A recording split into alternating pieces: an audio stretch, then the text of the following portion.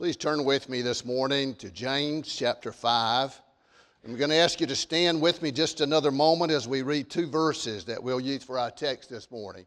James 5, verse 7 and 8. Would you stand up with me for the Word of God? Be patient, therefore, brethren, unto the coming of the Lord. Behold, the husbandman waiteth for the precious fruit of the earth, and hath long patience for it, until he receive the early and latter rain. Be ye also patient. Establish your hearts, for the coming of the Lord draweth nigh. Would you please be seated? Thank you so much. As we come this morning, it's a great blessing to tell you that Jesus Christ is coming again. What we have in this text pertains to the Lord's coming and to the relief that it will bring. The context of the first part of this chapter deals with some people that were persecuting rich people, the poor people. And so James is bringing this analogy that when Jesus comes, that will be ended. Anytime Jesus comes is something to look forward to. We find in Scripture there are various aspects of His coming. He comes to destroy Jerusalem when Jerusalem was destroyed a few years after this. He comes, anytime He delivers us, Jesus comes. When a believer dies, Jesus comes. But the hallmark of it all, the apex of Jesus' coming is His second coming. I want to talk to you about that this morning, the second coming of Jesus. Waiting for His second coming. We've been talking about waiting. We've been talking about waiting to get strength. Waiting steadfastly. We've been talking about waiting and understanding that while we're waiting, God is doing something to us far more important than we can ever imagine. And the theme has been worth the wait. If anything is worth the wait, it's waiting for the second coming of Jesus, don't you think? Todd propped in my heart during the children's church this morning, and when he asked the question, sort of a challenge, I suppose, had we done anything this week to show we loved someone? You know, one of the greatest things we can do for someone that we love is to wait for them, to be patient. You know, the Apostle Paul in 1 Corinthians 13 describes love, that whole chapter almost. The greatest of these is charity, that is love. In verse 4 of that chapter, though, he says the first description of the virtue of patience, or rather love, is patience. Waits long, love does. So when you think about Jesus, who we love, we can surely wait for Him. And it's worth the wait, it is. So here the apostle, or the James here, looks at this in this book of James, and he uses an analogy of a farmer. And he says, surely the farmer waits for the seed that he's sown to bring forth a crop. It doesn't happen overnight. And so the seed that is sown is likened to spiritually our lives here on earth. We need to be always a matter of dealing with sowing into the Spirit and not into the flesh. If we sow into the Spirit, we shall of the Spirit reap life everlasting. If we sow, though, in the flesh, we're going to reap corruption. But we have to wait on that. It doesn't happen overnight. God doesn't answer every prayer the next day after we pray it. I said the other day, and it's true, if you study the Bible, you'll find that God's people have always been a waiting people. I mean, you go back over to Genesis, the first prophecy of the remedy of it all, the birth of the Lord Jesus, the Virgin Mary, the seed of the woman. But it was thousands of years later before that actually happened. It's amazing how God calls us to wait. And He has a reason for it. And there's nothing more important than the reason of waiting for the second coming of Jesus. Now, I hope that makes most of us happy. I could tell by the expressions on your faces, most of you seem to sing, soon and very soon we'll see the King with joy. But I mean, everybody don't look forward to the coming of Jesus. And I'm going to tell you, we need to see that as the greatest event on earth. It's a literal event.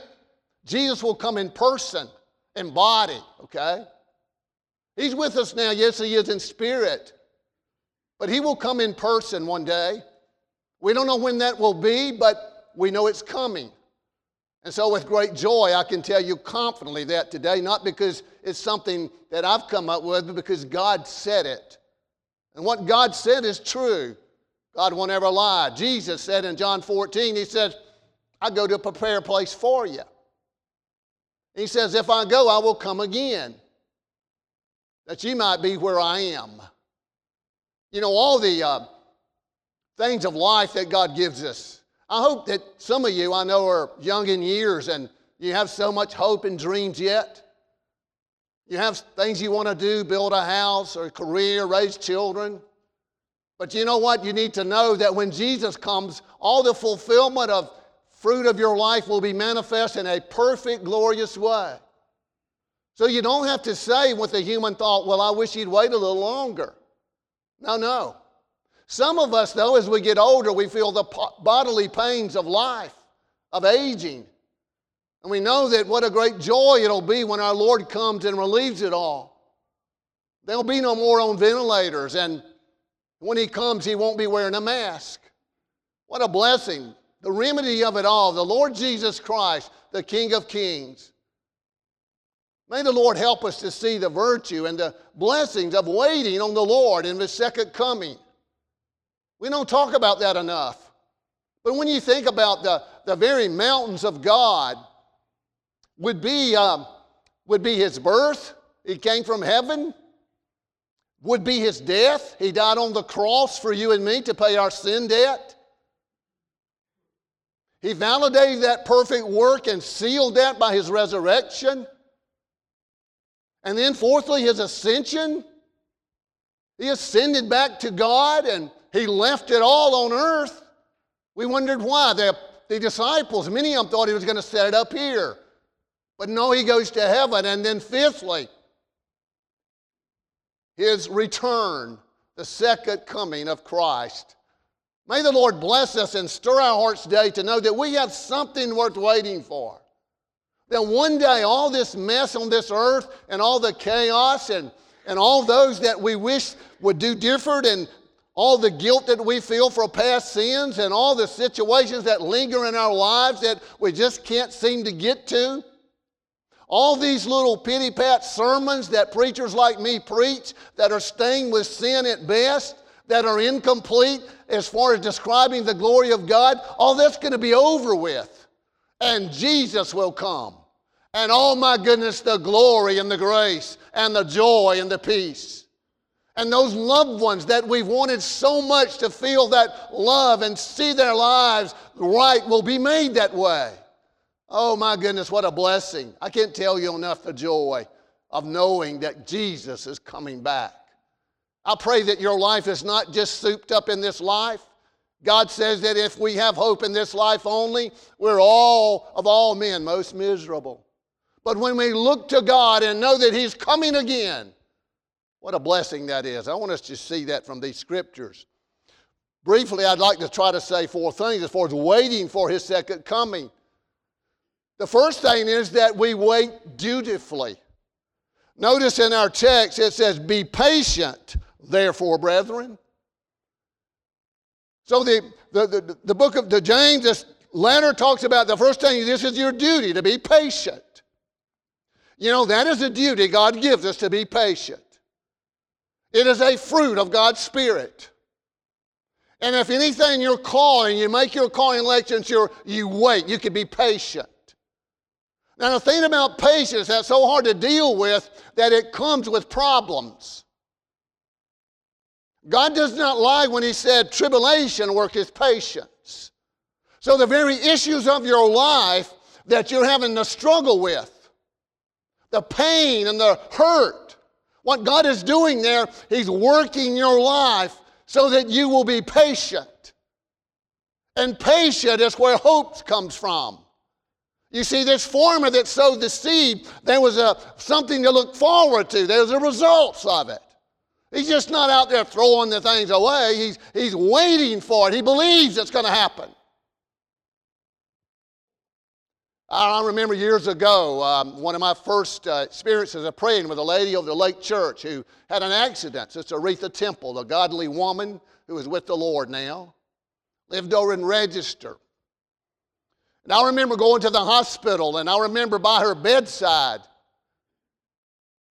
And she was a retired teacher, so she always had some instructions for you that were right and good.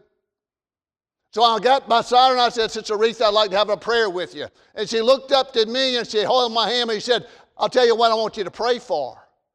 I said, yes, ma'am, what's that? She said, I want you to pray for patience, that God would give me patience. I never forgot that. I mean, of all things, I would think she'd have said, well, I want you to pray that God would heal me.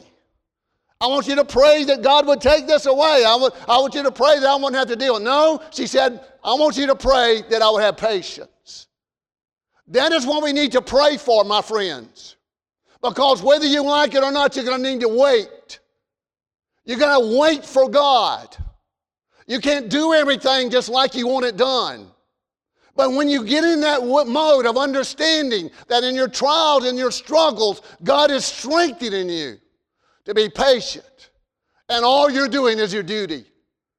And whether God blesses you or whether God doesn't, I can tell you this for sure, that God's saving grace is amazing. Whether we have troubles or not, it's more vividly displayed when troubles come. The stars we see at night are seen at night. We can't see them in the day. And so when God allows darkness in your life, you look to that coming out of the stars of your life. And you're going to find Jesus will never leave you nor forsake you. He won't. What a blessing to understand that patience is our duty. And after God blesses us with His holy presence, you know what? We're to serve Him. Don't you think that we as a servant would wait on the master? Don't you think that a bride would wait on the bridegroom?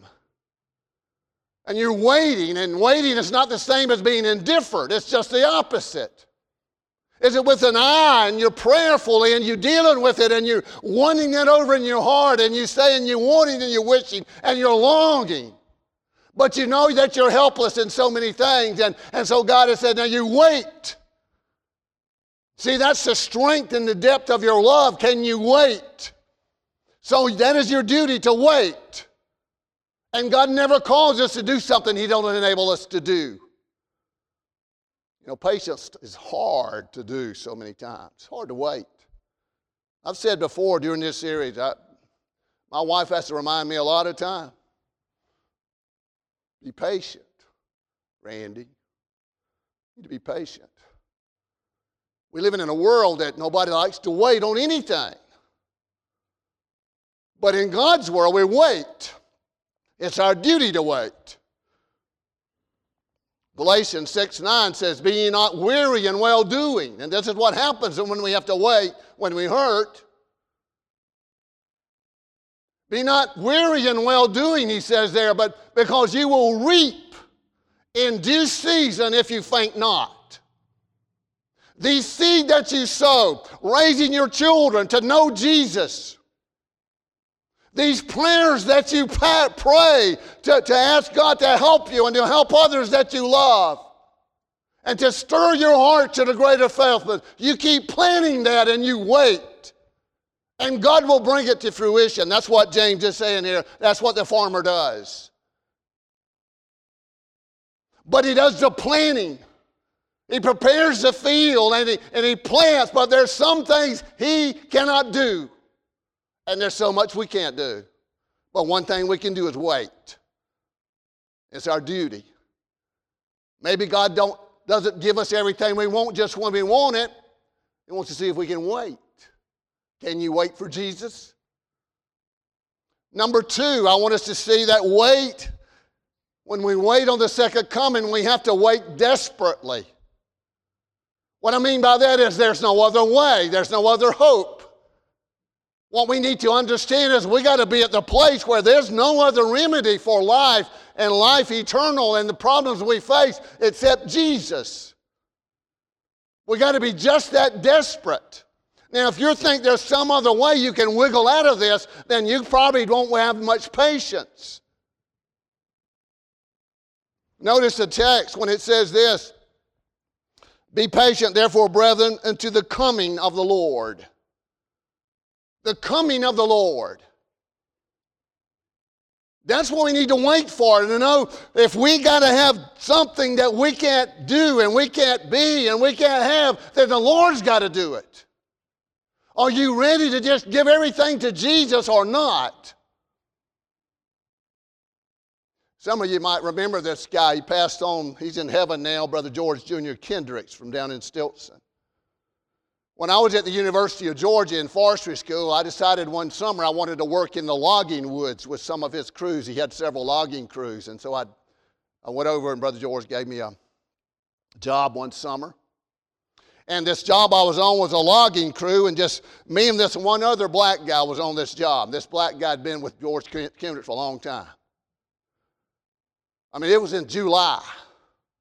And I remember that year, we were down in this place somewhere down in Bryan County, and we bogged this logging skidder down. If you know what that is, that's a big machine. Jackson knows what it is. But it has big wheels on it and weighs tons, and it got bogged down in the woods. And I still remember me and that guy were working on that deal. I mean, we worked for hours. I didn't think there was any hope in all that thing coming out of that mess.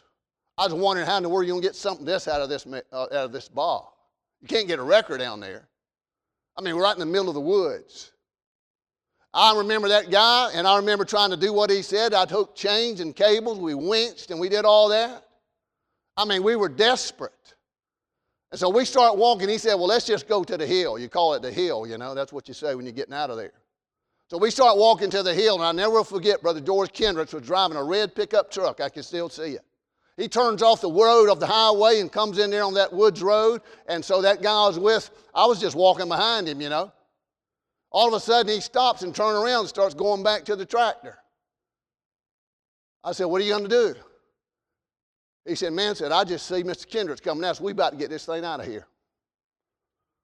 What he was meaning was, here comes some help that we didn't have, that here comes a man that has been around situations before that has gotten some bogs out. And I'm going to tell you what, when you get to Jesus Christ, he can get you out of bog. Don't think you're in a situation that you can't get out of.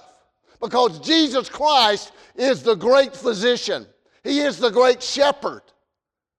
He is the one, he is our deliverer. And Jesus Christ, don't you wink when he says that he has given us all, we can do all things through him that strengthens us. You can wait if you're desperate enough to wait. When you're desperate enough to wait, you're going to be waiting in prayer. And prayer only pronounces the presence of God in our life, but we need to wait. Jesus promised that he's coming back. He's promised that in his word. He said in Matthew 26:64, Jesus said to some people that were accusing him, he says he's coming back. He says this same person's coming back. Let me read that verse right quickly. Matthew 26:64 says, Jesus saith unto him, thou hast said, nevertheless I say unto you, hereafter shall ye see the Son of Man sitting in the right hand of power and coming in the clouds of heaven. And that verse that we use sometime down by the graveside, 1 Thessalonians, says this in chapter 4.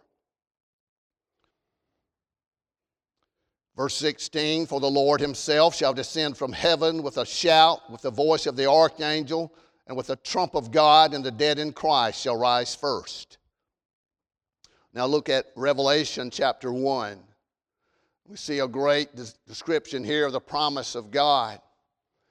This Jesus, same Jesus, this Jesus that's coming back, this second coming that we need to be so desperately waiting for, and we do wait for, because sometimes that's the only thing we can do. In Revelation chapter 1, verse 7, he says, "Behold, he cometh with clouds, and every eye shall see him, and they also which pierced him. And all kindreds of the earth shall wail because of him, even so, amen."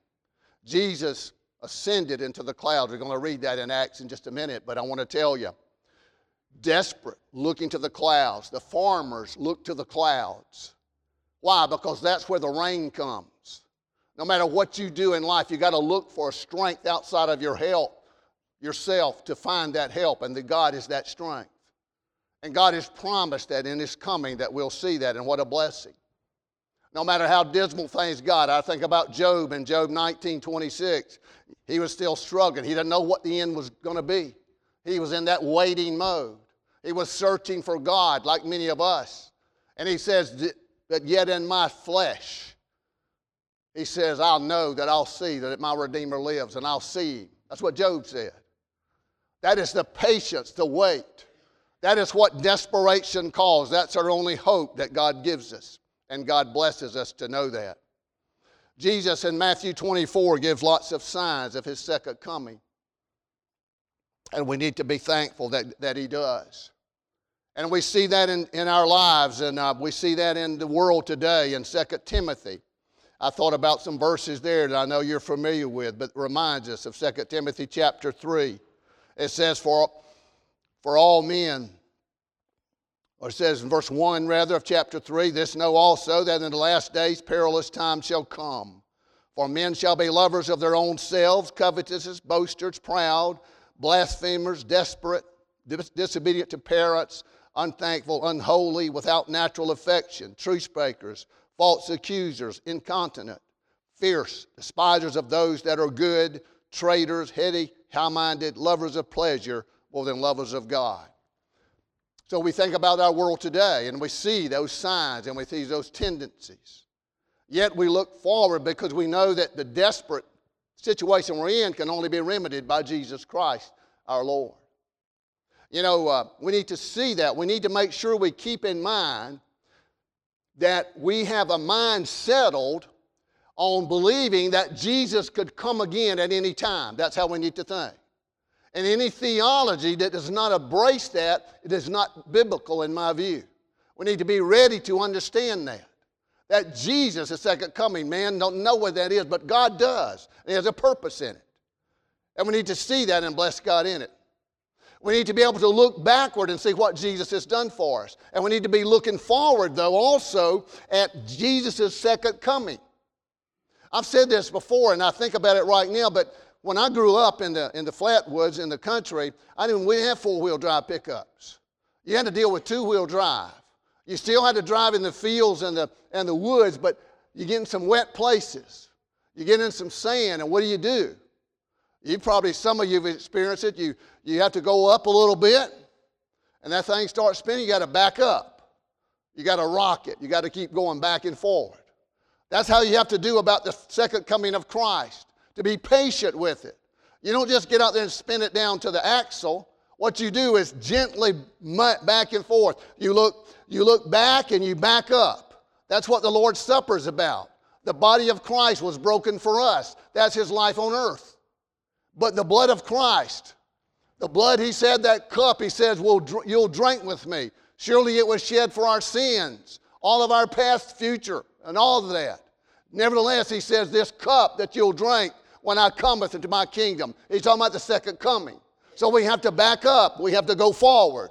And that's how we get through life, as desperate as we are at times. We have to rock it. We do. And then thirdly, I want us to see that we wait not only, firstly, dutifully, and we wait desperately. We have to wait diligently. We have to wait diligently on God. And what I mean by that is committed with a resolve to stay close to Him. Back in our text, we think about that thought from some of the things James said in verse 7. Behold, the husbandman. He said, behold, look, the husbandman, that is the farmer, waiteth for the precious fruit of the earth. How does he do that? He does that diligently and hath long patience for it until he received the early and latter rain. So rain only came twice pretty much in Israel at that time. It comes maybe in October, November when they were planting the wheat. And then it would come when the wheat was making bud or blooming. We might think that in this life is maybe when the corn's tossing or the cotton's blooming, God sends a rain. But he had to wait in between all those. And so we need to wait diligently. Look at Acts number 1, chapter 1 with me. I asked you to go there a while ago. I said that we would. I wanted to show us that before we go. In Acts chapter 1, we're talking about the second coming. And here's what God says. Jesus says this, and we need to embrace this as we wait for his second coming. Look what he says. In verse 7 of Acts chapter 1, and he said unto them, see, he's about to ascend into heaven. It is not for you to know the times of the seasons which the Father has put in his power. But ye shall receive power after that the Holy Ghost has come upon you, and ye shall be witnesses unto me both in Jerusalem and all Judea and Samaria unto the uttermost parts of the earth. And when he had spoken these things while they beheld, listen to this now, he was taken up, and a cloud received him out of their sight. This is Jesus' ascension. And while they looked steadfastly toward heaven as he went up, behold, 2 men stood by them in white apparel. That was angels. Which also said, Ye men of Galilee, why stand ye gazing up into heaven? This same Jesus, which is taken up from you into heaven, shall so come in like manner as you have seen him go into heaven. Waiting for his second coming diligently means we're working while we're waiting. The best dress you and I can have when Jesus comes back is to have our working breeches on. You hear me? We need to be, whatever we're doing, we need to do diligently all the time. Now, I want you to notice with me what God is telling through these angels. Jesus ascended. It was time for him to go. And he says to these people, they were standing there gazing. And the angel said, why are you standing here gazing? Why do we gaze? Sometimes, we need to be mindful. We need to be careful about gazing at God. A lot of times Christians are guilty of gazing. What does that mean? What it means is this. There's a lot of people, a lot of Christians that are real interested in the symbols of Revelation, for example, of the trumpets and the vials and the beast and all that. We like to gaze at that stuff. What we need to understand is we need to be involved in practical godliness in our life. He says, don't gaze. He says, you need to go back and use what God has given you with the power. It's amazing to me in Jeremiah 29, when Israel was going in Babylonian captivity and was going to be there for 70 years, God tells them to go on and get married, go on and work and build and do these things.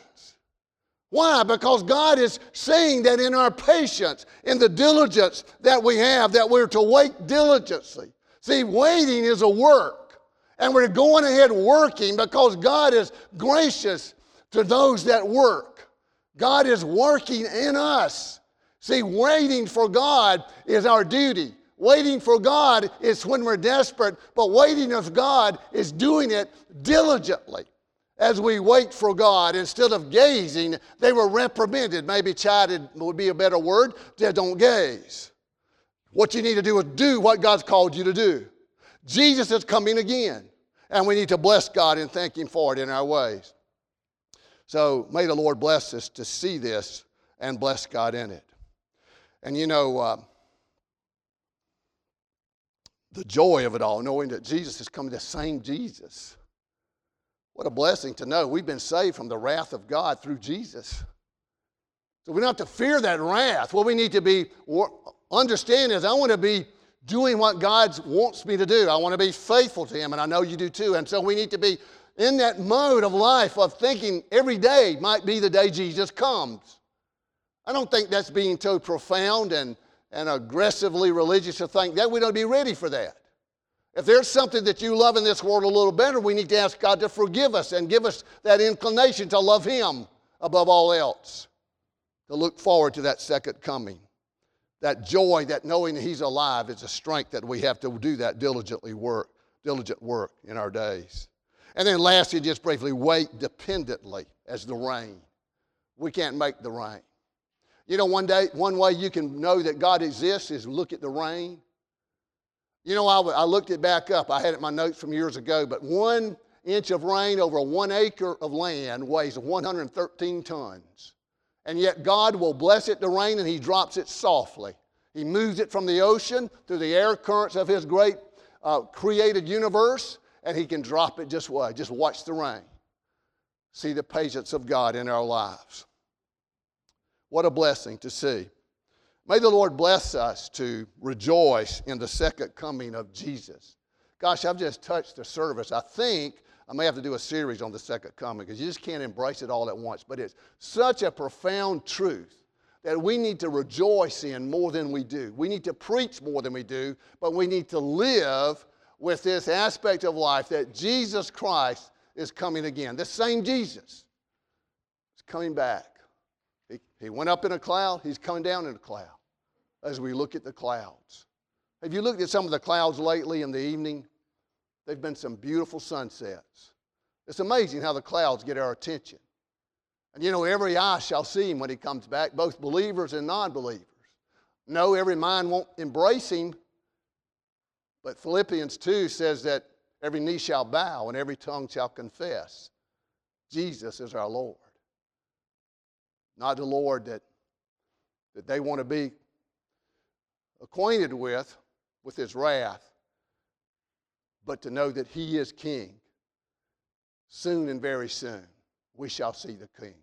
May we embrace that and bless that as we think about Him every day and His second coming. There's a lot to deal with our lives and what we do and say and how we act, how we worship. Would you bow with me? Lord, we thank You so much for this day. We thank You for Your second coming. We thank You, Lord, for the preciousness of Your people in this earth and how You're going to cleanse and redeem it. We look forward to that, O Lord. We can only imagine the beauty. It's so beautiful now, but how much more so in that day when You will come and purify all things. We thank You, Lord, for the sweet hope this gives us. I pray, O Lord, that we might not be so affluent and so comfortable in our lives here on earth that we won't feel the desperate need of Your second coming. We ought to know by now, Lord, that this world is not going to be fixed by man. But we thank You, Lord, for Your faithfulness, even long-suffering. Now, Lord, bless us with a measure of Your steadfastness as we wait and watch and listen and live for You who died for us. In Jesus' name I pray. Amen.